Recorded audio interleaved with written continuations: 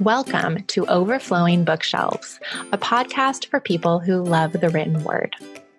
Could you spend hours browsing through a bookstore? Is your happy place curled up under a blanket with a good book, or perhaps writing a story of your own?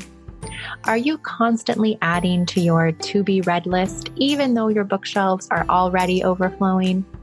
If so, this podcast is for you. Tune in to hear authentic conversations with published authors about their creative processes, paths to publication, and advice for living your most fruitful and inspired life. I'm your host, Dallas Woodburn, and I am absolutely delighted that you are here with us today. I am the author of the short story collection, Woman Running Late in a Dress, and the YA novel, The Best Week That Never Happened. I'm also a professional book coach, and I am passionate about helping people give birth to their own unique stories. You can connect with me at my website, dallaswoodburnauthor.com, and on Facebook and Instagram at Dallas Woodburn Author. I am so excited to share with all of you that my debut YA novel, The Best Week That Never Happened, is now available for pre-order. You can get your copy online at IndieBound, Barnes & Noble, Amazon, Book Depository, or pre-order a signed copy from my local bookstore, mrsdalloways.com, and I will sign it for you at my book launch event and they can ship it to you. Up until the book's release date of April 21st, I am running a really fun pre-order campaign as my way of saying thank you to everyone who takes the time to pre-order. Everyone who pre-orders a copy of my book will get a bunch of free goodies, including a signed book plate, exclusive custom digital artwork, and a free ebook of the expanded 15th anniversary edition of 3 a.m., which is my award-winning collection of short stories. There are additional prizes if you pre-order 2 or 3 copies. And with every copy you pre-order, you'll be entered to win a special grand prize package that I have curated just for you. Check out my website, dallaswoodburnauthor.com, for more details, and be sure to forward your proof of purchase to bestweekbookorder@gmail.com to claim your bonus goodies. Stay tuned to the end of this podcast, and I'll share a little bit more about the best week that never happened. For now, let's move on to today's interview. Natalie Lund is a young adult author and a former middle and high school teacher. She graduated from Purdue University's MFA program, where she taught introductory composition and creative writing, and also served as the fiction editor of the Sycamore Review. We Speak in Storms is her debut novel. Her second novel, The Sky Above Us, will be released in the fall of 2020. Natalie lives in Chicago with her spouse and a very talkative cat. She is my dear friend, and it was wonderful to have her on this episode of Overflowing Bookshelves. Thank you so much, Natalie, for being a guest on the podcast today. It's so wonderful to talk with you. It's been a while since I've seen you, but I feel like I've seen you more recently because I've been reading your amazing work. So that's just been so wonderful.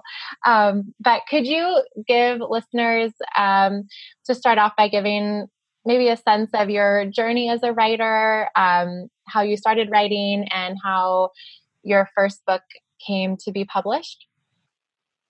Yeah, definitely. And thanks so much for having me on the podcast. I'm really excited to be here.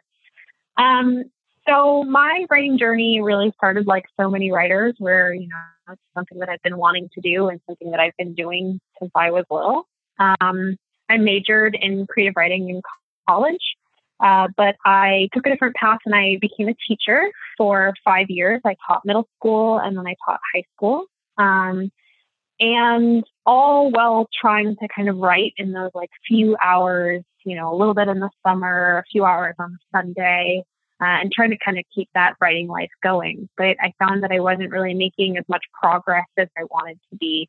And I really wanted to devote a larger amount of time to writing. And so I decided to pursue an MFA and applied to programs when I was in my last year teaching. And then I ended up at Purdue, where I met you. Mm-hmm. And for me, it was really just a chance to have a writing community, which was something I hadn't really been a part of. And a chance just to get to practice writing for a lot of hours a day.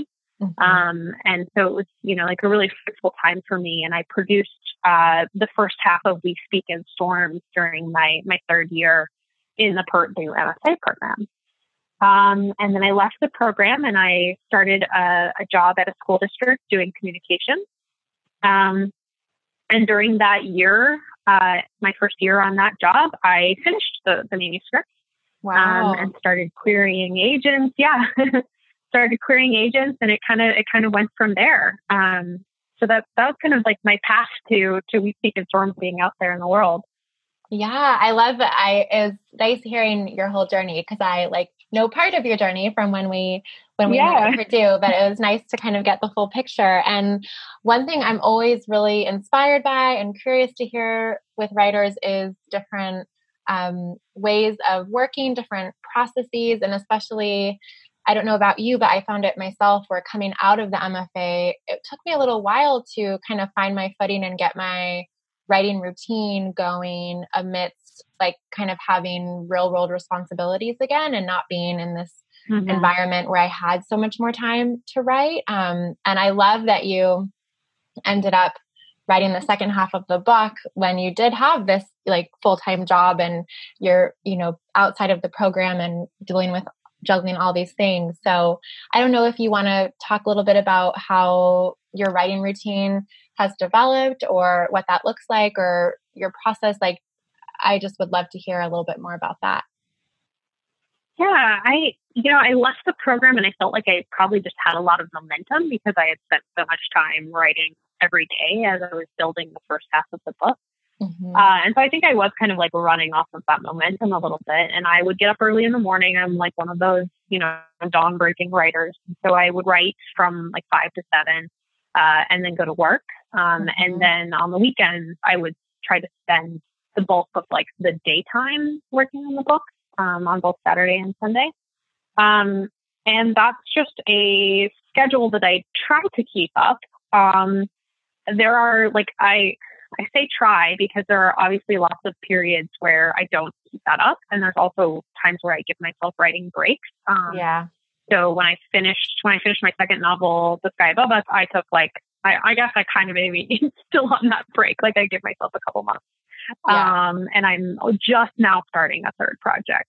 So I do take breaks from that because it is kind of grueling.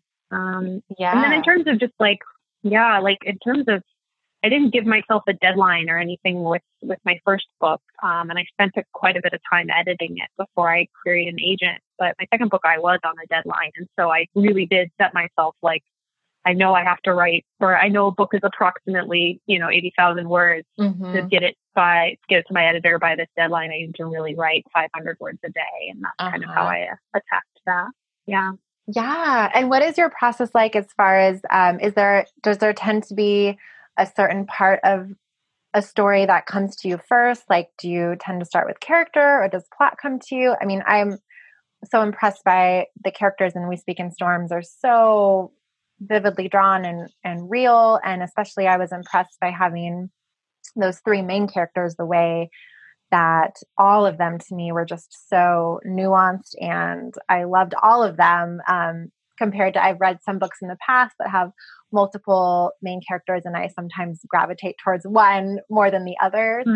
So I'm curious, do you tend to start with character or do you start somewhere else? And sort of how does a book develop for you? Yeah. Well, thank you so much. I'm glad you enjoyed the characters so much. And for me, with We Speak in Storms, a lot of those characters had appeared in short stories I'd written. And so I really just pulled them out of my short stories where they had kind of different journeys and I put them together in this one book. And so I think in that case, it really was the characters that drove it. I would say for The Sky Above Us, my second novel, it was more of a scene. I just started with this scene on a beach, imagining some girls waking up from having slept on the beach after a party and a plane going overhead. really low over the beach and then crashing into the water in front of them. And so it was really a scene as an opening place. And I'm not an outliner. I just can't do it. I really prefer to kind of like just start writing scenes and then I kind of see where they go. And then I often have to go back and reshape the beginning parts in order to make a through line.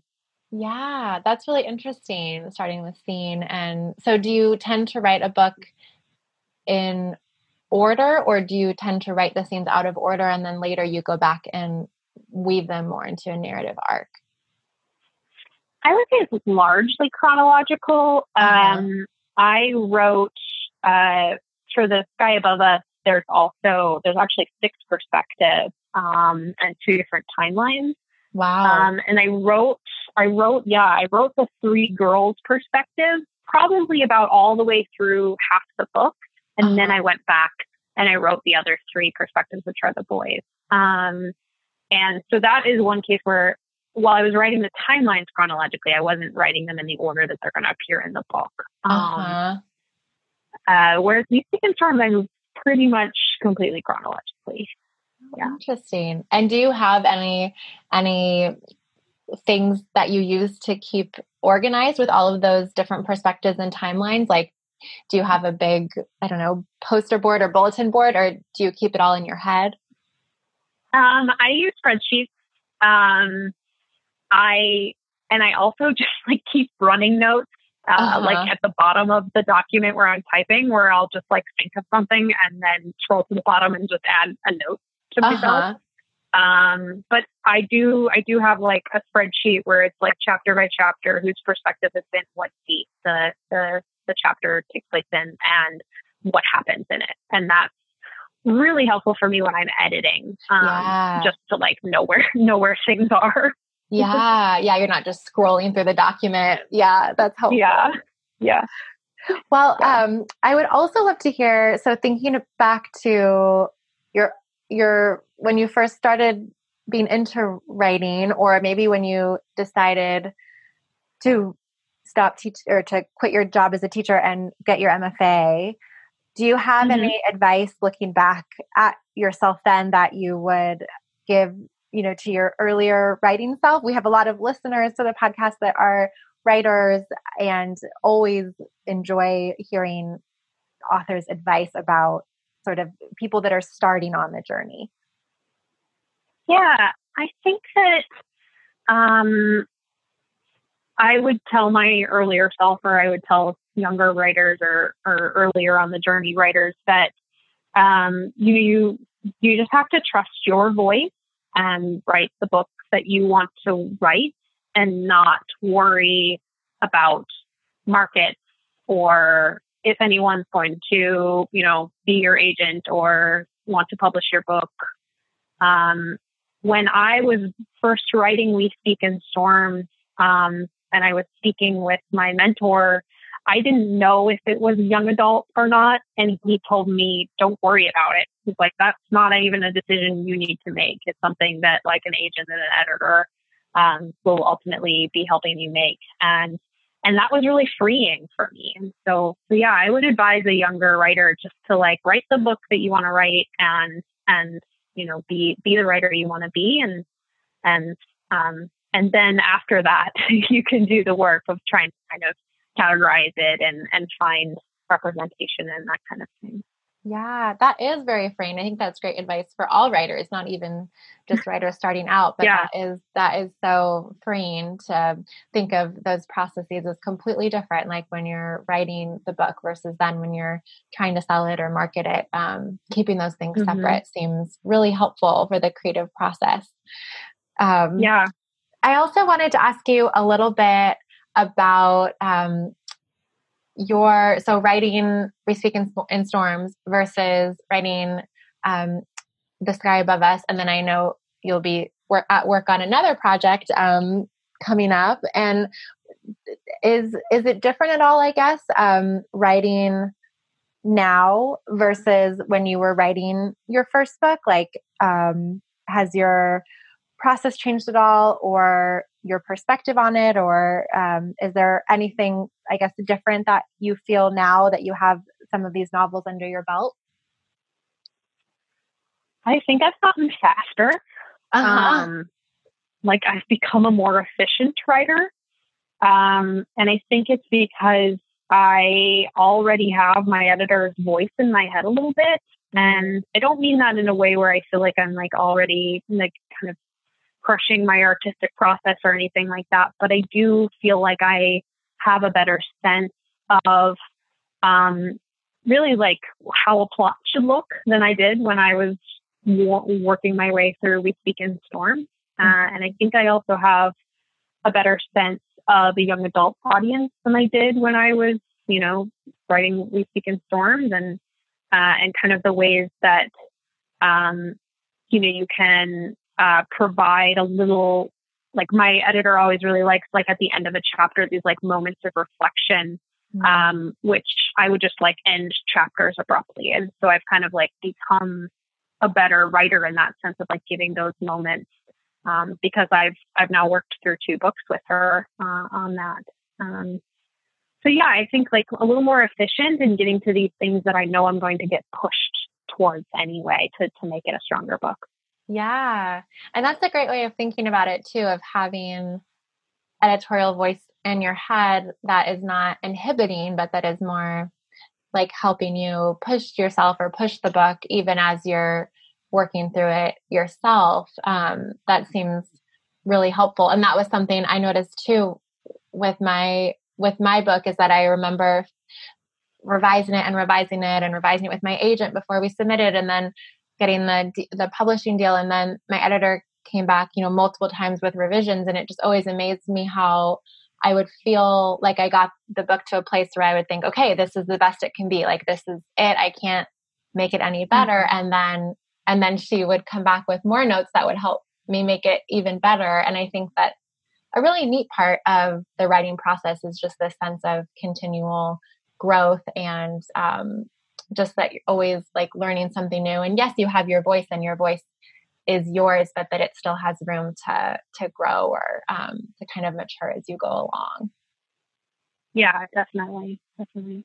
Well, I want to be aware of time. So I just want to ask you how listeners, what are the best ways for them to get in touch with you, to find your books? I know that at least I'm assuming it's still, but I remember reading a wonderful excerpt of We Speak in Storms, even before the book came out. I think it was on the publisher website. But like, what are some ways that listeners can connect with you and read more of your work?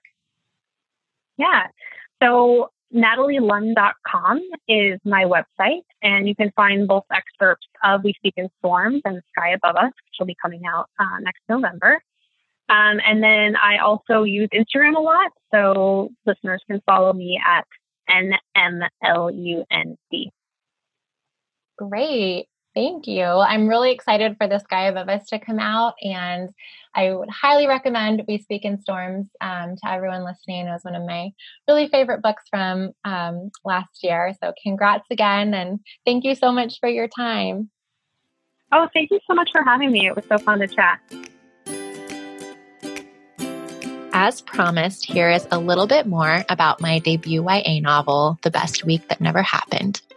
Jennifer Niven, the New York Times bestselling author of All the Bright Places and Holding Up the Universe, calls it a gripping heart tug of a page turner filled with heart and hope. I couldn't put it down. Magic. It's been compared to the books Everything, Everything and The Love That Split the World. And it is a love story about living each day as if it were your last. After her parents' bitter divorce, family vacations to the Big Island in Hawaii stopped. But across the miles, 18-year-old Tegan Rossi remains connected to local Kai Kapule, her best friend from childhood. Now, Tegan finds herself alone and confused about how she got to the Big Island. With no wallet, no cell phone, no purse or plane ticket, Tegan struggles to piece together what happened. She must have come to surprise visit Kai, right? As the teens grow even closer, Tegan pushes aside her worries and gets swept away in the vacation of her dreams. But each morning, She startles awake from nightmares that become more difficult to ignore. Something is eerily amiss. Why is there a strange gap in her memory?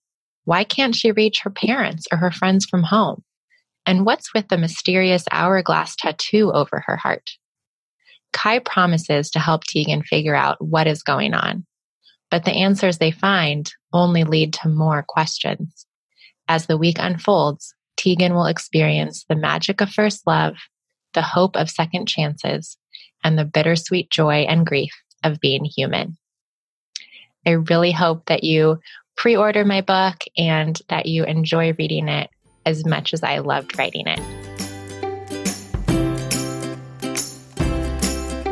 Thank you so much for spending time with me today on Overflowing Bookshelves.